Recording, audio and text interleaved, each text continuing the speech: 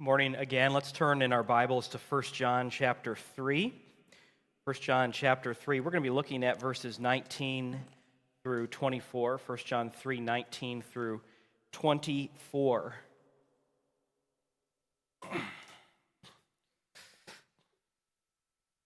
Let's go ahead and begin in a word of prayer.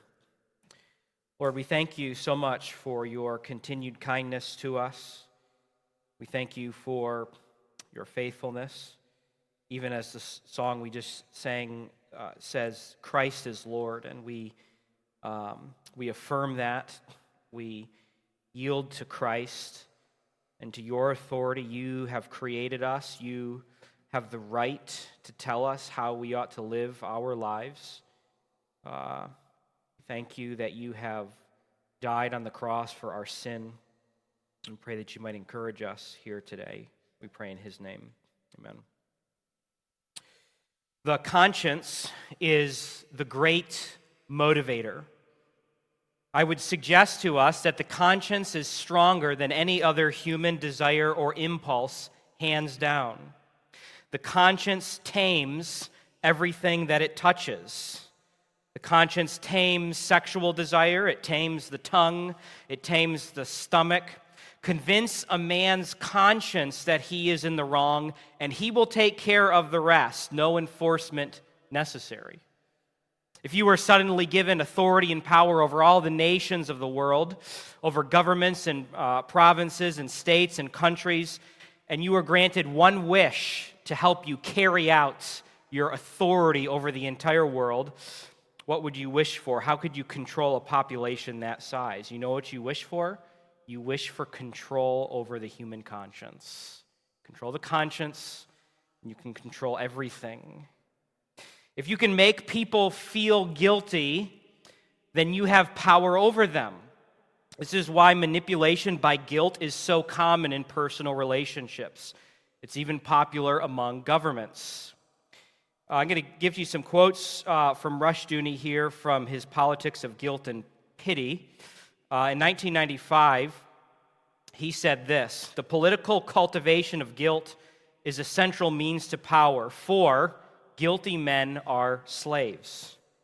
Their conscience is in bondage, and hence they are easily made objects of control. Guilt is thus systematically taught for purposes of control. Several instances can be cited readily. He goes on, and I won't quote all of it, but he goes on to quote examples of how Americans, in particular, are made to feel guilty for the sins of their fathers. And if you could somehow convince someone who never did this kind of a sin or this wrong, if you could convince them that they're guilty for it, then you suddenly have an immense amount of power and control over them. He quotes things like the critical race theory, which wasn't called by it in that time, or at least in popular language. Other Marxist-leaning philosophies tend to separate people into oppressor and oppressed groups, and you make the oppressor class feel guilty, even if they did nothing wrong, for the purpose of control and direction. He continues on and says this: Christ came to free men from guilt, sin, and shame, whereas the political theologians would bind men's consciences. Again, Americans are repeatedly assured that American history is a long account of guilt. This is defective history and perverse politics. Its purpose is the cultivation of guilt in order to produce a submissive populace. Or basically, the subtle indoctrination of humanistic scholarship infers that the Christian, and in America, the Protestant in particular, is guilty because he is a Christian. This is the strategy of the politics of guilt, a strategy for the destruction of liberty and the enslavement of men. I think he's right. This is a tried and true strategy. Guilt motivates. Guilt motivates people to do all sorts of things. Guilt people because of the color of their skin. Guilt people because of their Christianity. Shame and guilt was used prolifically throughout the world in all kinds of different ways. It's used by politicians, pastors, denominations, theologians, by fathers, by mothers, by siblings, by bosses, by the media, by social media influencers, by liberals, by conservatives. But unlike the harsh taskmasters of the guilt and conscience manipulators, Christ is a different kind of master. we read in Galatians 5:1, "For freedom Christ has set us free." Stand firm, therefore, and do not submit again to a yoke of slavery. Jesus Christ has come to set captives free. He's come to set us free.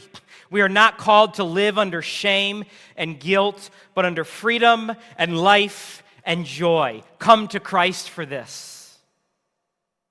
And yet so many people, for whatever reason, stand in their jail cell with the door wide open and choose to stay imprisoned.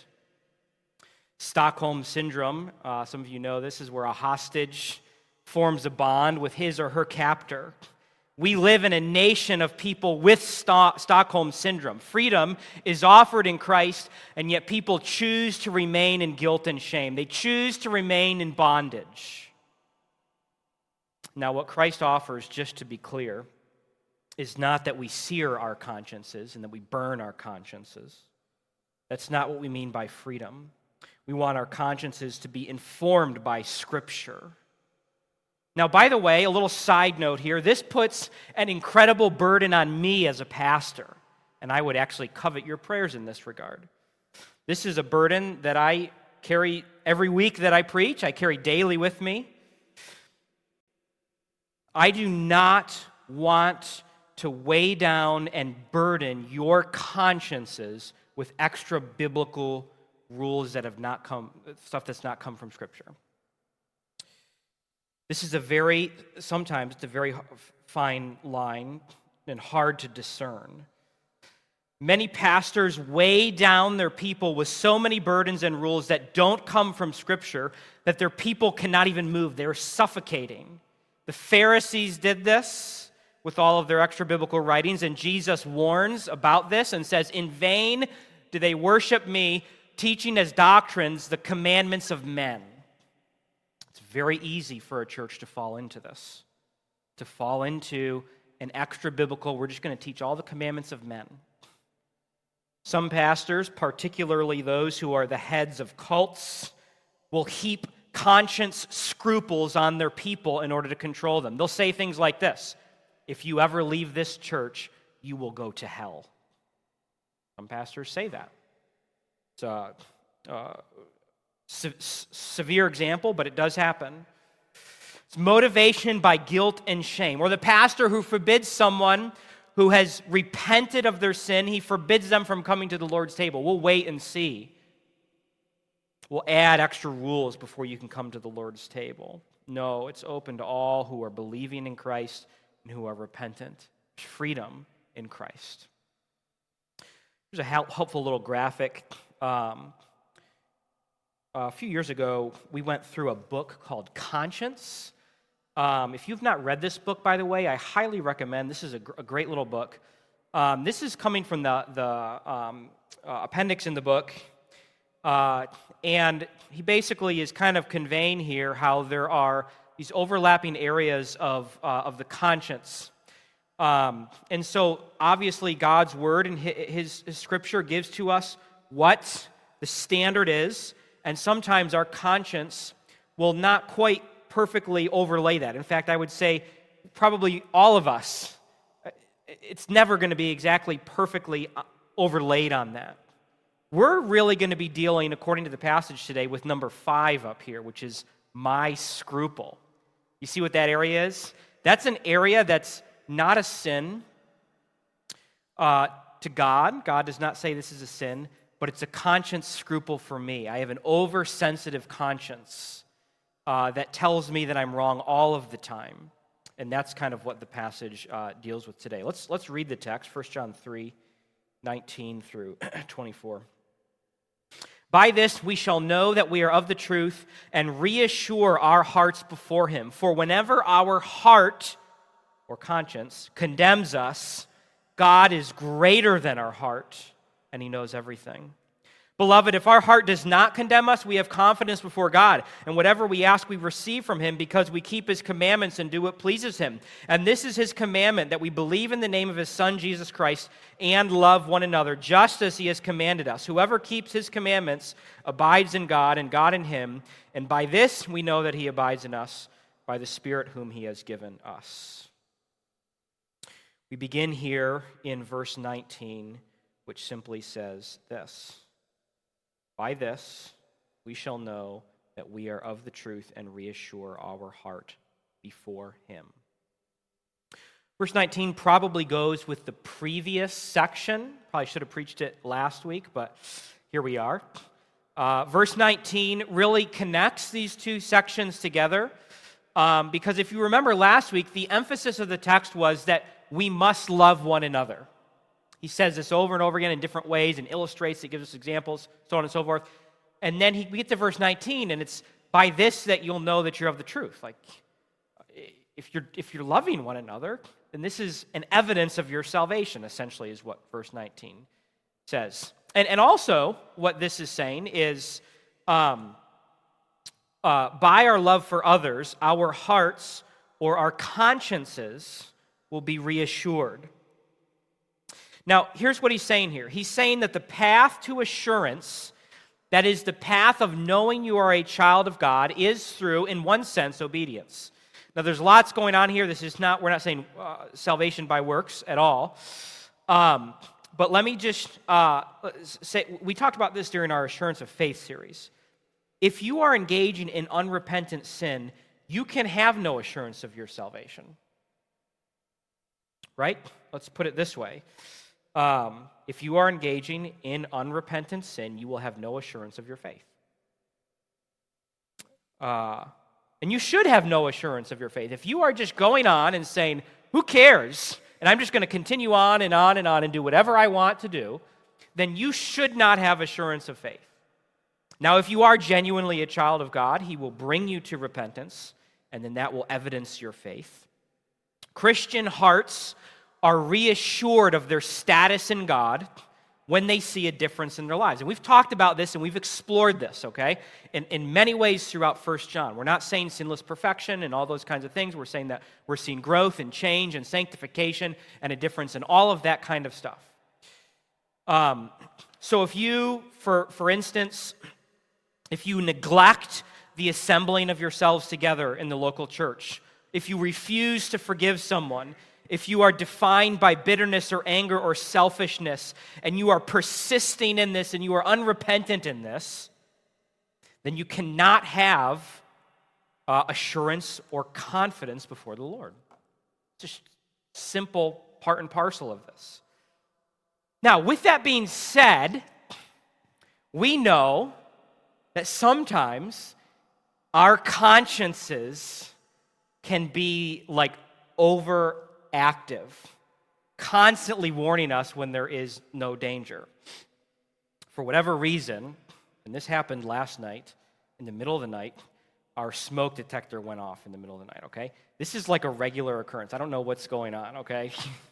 Like in the middle of the night, 2 a.m., 3 a.m., and all of a sudden, wah, wah, wah, and we get up, walk around the whole house, check every room, everything's fine, and like it goes off. I don't know what's the deal with this, but it's just an overactive smoke detector, okay? It's going off, and it's warning us when there actually is no real danger. And sometimes the conscience will work in the same way. It begins to the alarm goes off, and it's saying there's something dangerous here, and actually that's not the case. And that really is, I think, what this passage in 1 John 3 is about. It's about those who have an overactive conscience. Some of you came to church today carrying a weight, a very heavy conscience, a very heavy burden.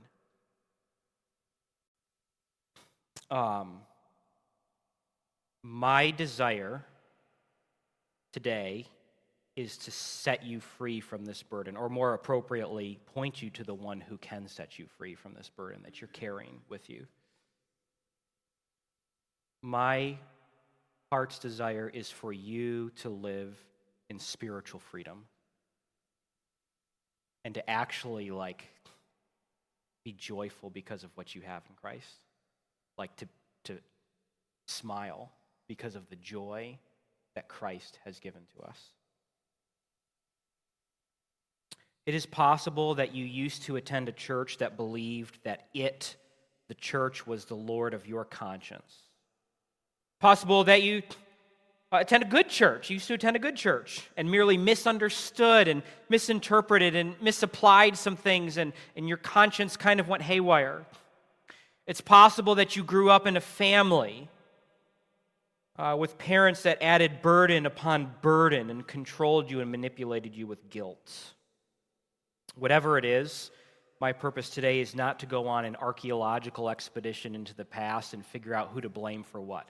We have what we have here today, and we're going to run with that, and we're going to move forward here.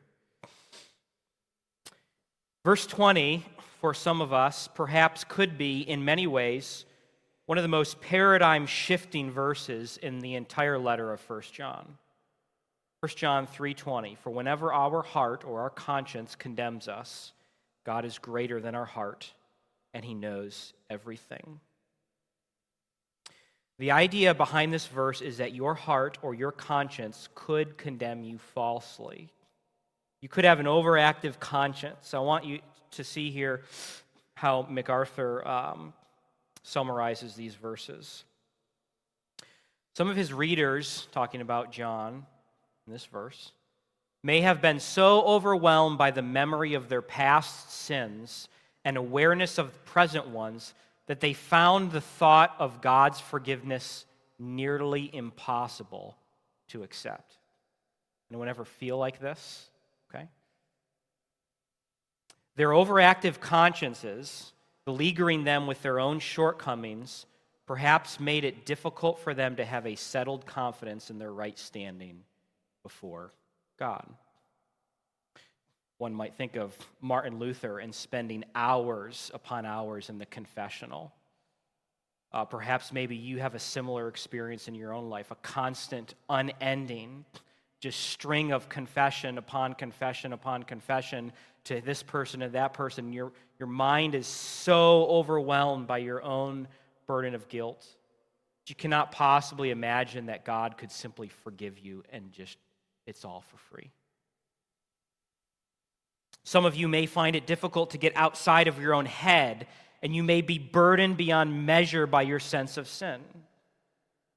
John Flavel, the Puritan, says that about the conscience, he says, this is that torment which no man can endure. Some of you know this torment. And actually, by the way, all of us should know this torment, because this torment is what brings us to Christ initially. And we're not trying to silence this, by the way, when it does what it's supposed to do.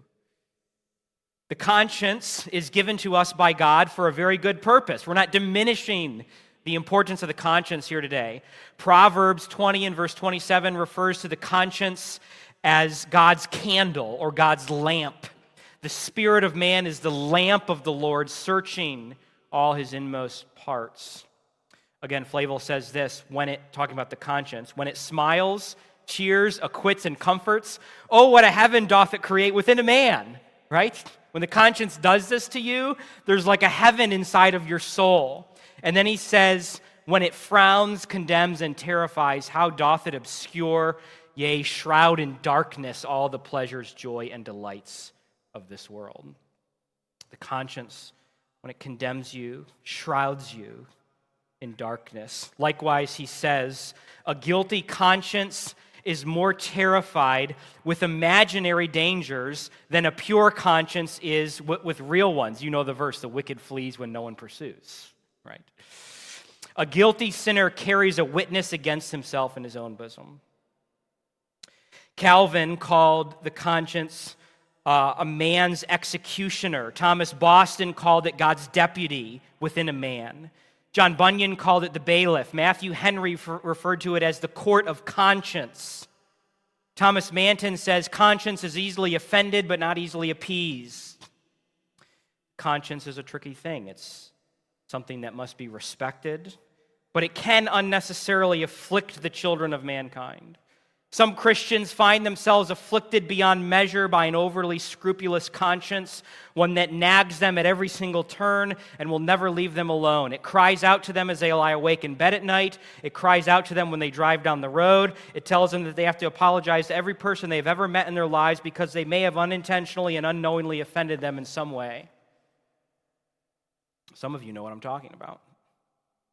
Some of you know and some of you say that's not even the half of it. The verse describes it this way: whenever our heart condemns us.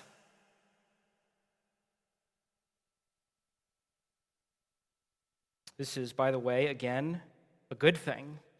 God's deputy within the man is a good thing because it informs us that we have sinned against a holy God and that we need restoration. Now, what should happen is that should push us to Christ, and we find forgiveness and freedom. Sometimes, though, we seek to deal with it our own way, and when we deal with it our own way, it continues to nag and afflict and burden us, and we live in chains. The rest of this verse says God is greater than our heart, and He knows everything. What is He saying? He's saying that if your conscience harasses you, whenever our heart condemns us, if your conscience harasses you, God is greater than that. There is a higher court than the court of conscience. Right? It's the Lord. Again, MacArthur says, now your love won't be perfect, but it will be there. Let that bolster your assurance, for John warned that your heart or conscience may try to incriminate you and make you doubt. The fallen flesh has the capability to play games with your mind. Satan, the accuser of the brethren, may seek to exploit that tendency. And whatever your heart condemns you, you can be assured if you see love in your life. He's saying, he's been pushing. The Christian loves. Look at your life. Do you see any love in your life? And you over-scrupulize. You're looking at this and you're saying, I don't do this perfectly. And yes, none of us do this perfectly. He's saying, do you see any love in your life? Grab a hold of that and find assurance in that. You see, we read in John 3, the Gospel now of John, verse 18. I hope this verse is a comfort to you. Whoever believes in him is not condemned. Whoever believes in Jesus Christ is not condemned. But whoever does not believe is condemned already because he has not believed in the name of the only Son of God. If you are in Christ, you can have a clean conscience and have freedom. On the other hand, according to verse 21, if our conscience does not condemn us, if you are experiencing this freedom that we're talking about in Christ, if your heart does not condemn you, then what do you have? Confidence before the Lord. We're wanting to get there. Some of us need to get there because we're wrestling through these things. You can have a settled confidence in the Lord, and he's saying that this comes when your heart does not condemn you in verse 21. That is to say, a guilty conscience prevents us from having assurance, but a clean conscience gives us assurance. Not only this, we see in verse 22, whatever we ask, we receive from him because we keep his commandments and do what pleases him. Those who have assurance and confidence before the Lord, because of a clean conscience, receive what they ask for. Ask me whatever you want and I'll give it to you. And you need a clean conscience for this. Now I realize some of you may be saying, well, where's the qualifier for this? And there is a qualifier. And it's in the same letter, 1 John 5 in verse 14. And this is the confidence that we have toward him, that if we ask anything according to his will, he hears us. You see the qualification here? Sometimes we look at these verses, like verse 22, and we think to ourselves, well, I can just ask for anything. And yes, you can ask for anything, as long as it's according to his will. In the same letter here, he's giving us the qualification to that. Our requests must be according to his will. And we know that his commandments are not burdensome in verse 23. This is the commandment that we believe in the name of his Son, Jesus Christ, and love one another just as he commanded us. We're called to do two things. We're called to believe in Jesus. That is to trust him for salvation. That means if you're not trusting in Christ right now, repent and believe. That's the path to a clean conscience, is through the Lord Jesus Christ, who is the ultimate Lord of the conscience. And we're also called in verse 23 to love one another, which is like what we saw last week. When we do this, we have confidence. Note verse 24. Whoever keeps his commandments abides in God, and God in him. And by this we know that he abides in us by the Spirit whom he's given us. The path to a clean, this is what we started off with today.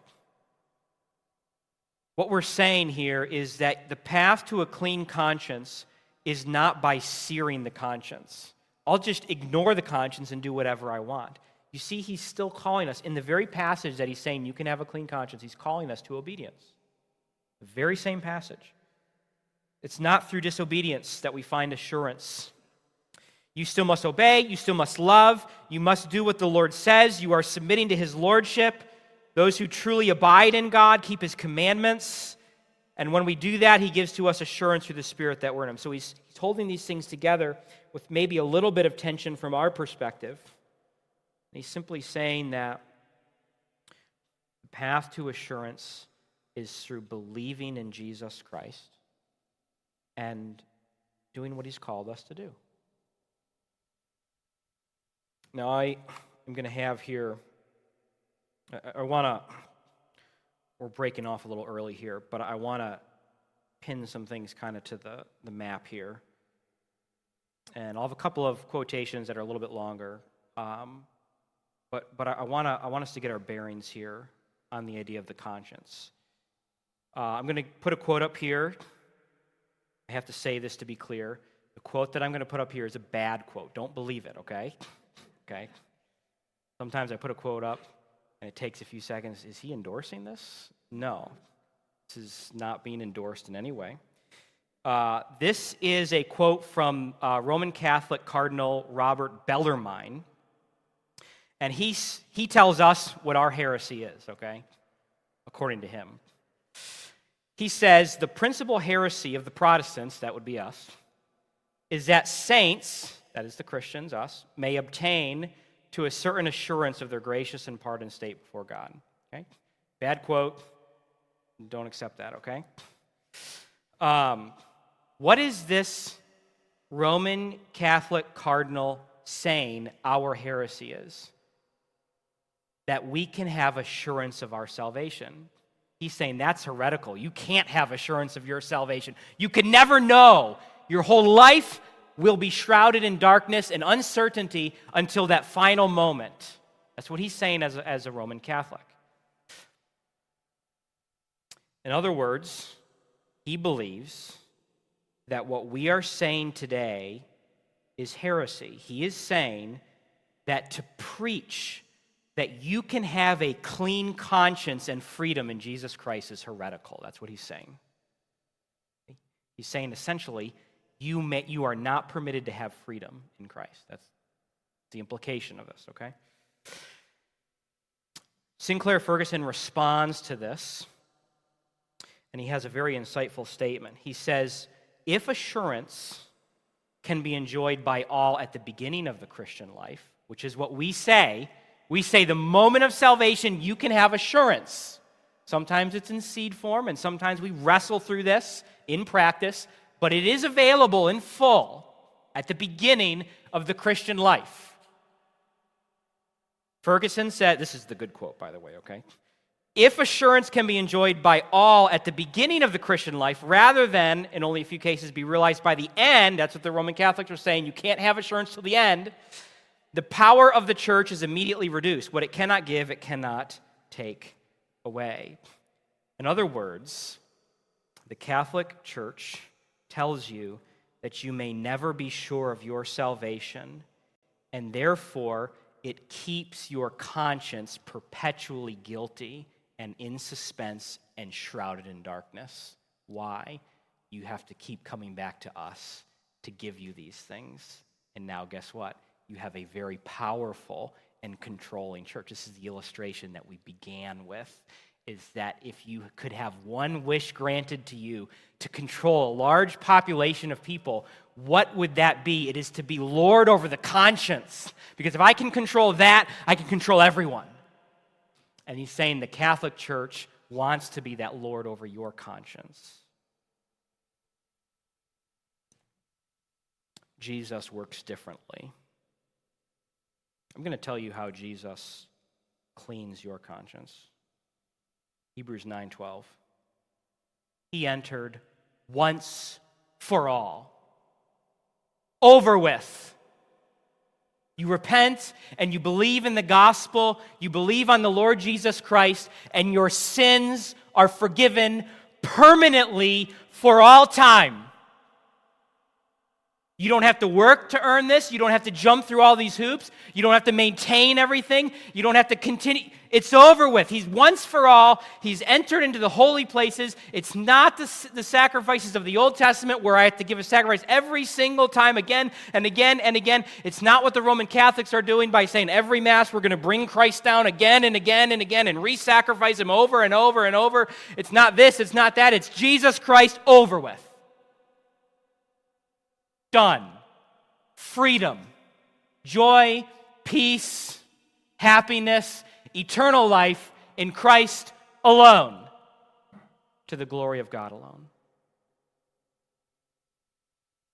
You know what the implication of Hebrews 9:12 is?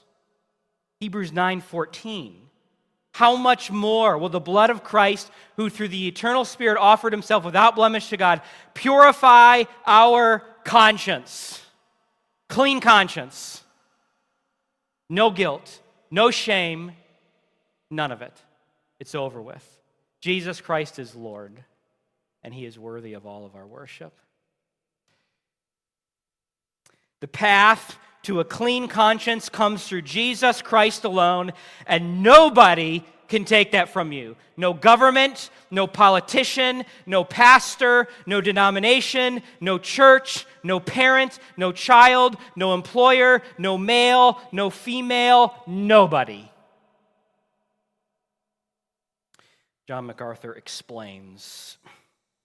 This is from his commentary on this passage, 1 John 3. Actually, can you guys in the back just scroll through this as I'm going, because it's a little bit of a longer one, and if I can just focus on one thing, that'd be better.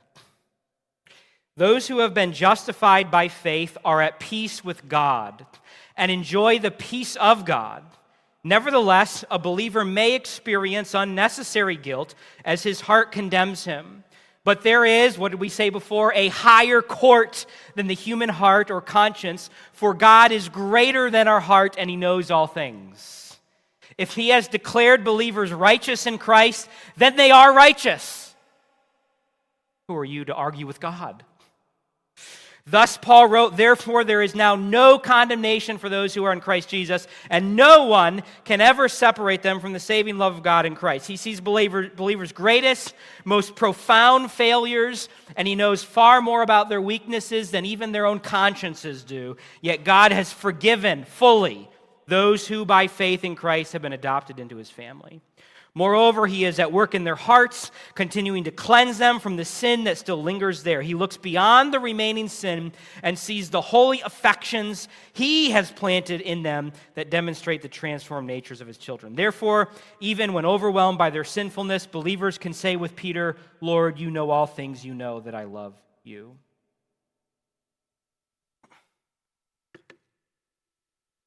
Some of you are aware of the famous John Bunyan, the John Bunyan of Pilgrim's Progress. Some of you are aware that he wrote an autobiography called Grace Abounding to the Chief of Sinners, referring, of course, to himself.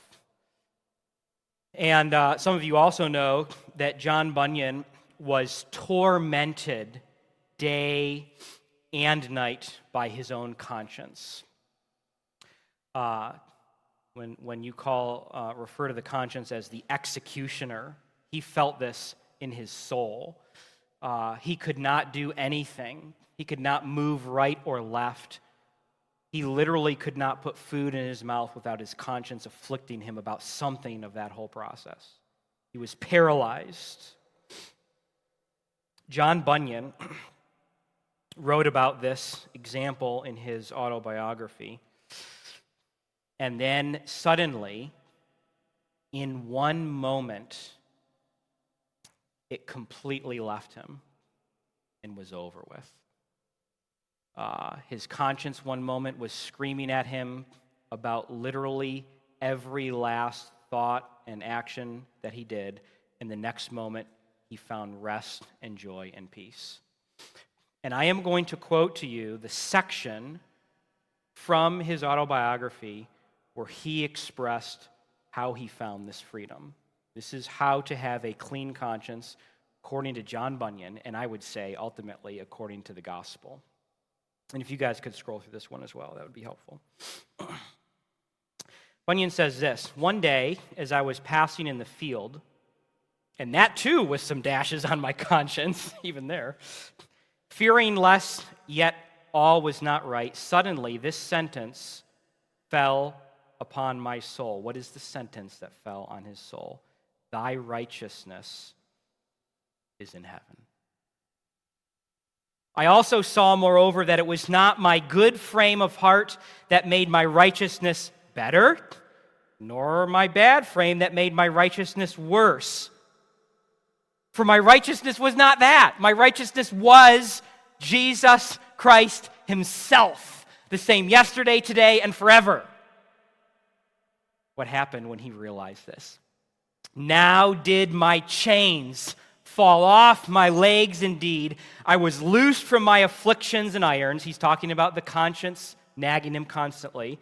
"My temptations also fled away. Now I went home rejoicing for the grace and love of God. I saw that the man Christ Jesus is our righteousness and sanctification before God. Here, therefore, I lived for some time very sweetly and at peace with God through Christ. Oh, methought Christ, there was nothing but Christ that was before my eyes. It was glorious to see his exaltation and the worth and the prevalency of all of his benefits, and that because of this, now I could look from myself to him. Oh, I saw my gold was in my trunk at home, in Christ my Lord and Savior. Now Christ was all my wisdom, all my righteousness, all my sanctification, all of my redemption. Further, the Lord did also lead me into the mystery of union with the Son of God, that I was joined to him." This is the doctrine of union with Christ. "That I was flesh of his flesh and bone of his bone, and now was that a sweet word to me," in Ephesians 5:30. "But this also was my faith in him as my righteousness, the more confirmed to me. For if he and I were one, then his righteousness was mine, his merits mine, his victory also mine."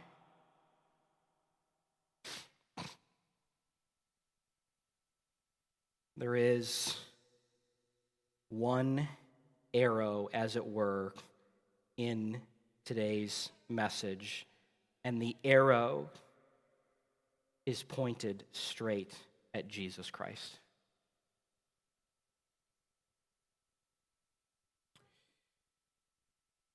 It's Christ and Christ alone. Remember an author one time describing the love of God and simply saying, no way for us to be able to fully grasp and understand and exposit and flesh out all of its details and explain to you the fullness of the love of God. But what can we do? He said, like a little child can point to a star and say, see it for yourself, it's right there. So too the Christian can say, there he is, Jesus Christ. There's freedom in him. Whatever you have done, whatever sins you have committed, whatever wrongs you have done, no matter how bad, no matter how sinful, if you turn to Jesus Christ, He will pardon all of your sins, and He will give to you a clean conscience in this very moment. You don't have to perform. You don't have to jump through hoops. You just turn to Christ, and that alone is enough. And so my application today is simply to rest in Christ. Augustine once said this: "Our hearts are restless until they find rest in Thee." Look to Him. He is sufficient. Jesus is how you have a clean conscience.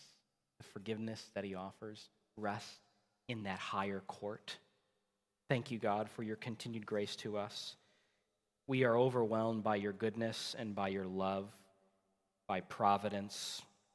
We are overwhelmed that there actually exists a possibility for people who actually are really, in practice, guilty people, deserving of just condemnation, that group of people could actually have a clean conscience and could have freedom and won't have to search for ways in which to punish ourselves or to somehow earn it our own way. We know that you give to us a clean conscience. And so I pray that if there be anyone here who is remaining inside of that prison cell, that you would work in their hearts in such a way so that they would see the preeminence of Jesus Christ and come out of that looking to Him and to Him alone for salvation. Prick the hearts and consciences of the people here today, not in a way that is obviously counter to Scripture, but prick those consciences to turn to Jesus Christ and to find that freedom. We thank you for what you've given to us in Christ's name. Amen.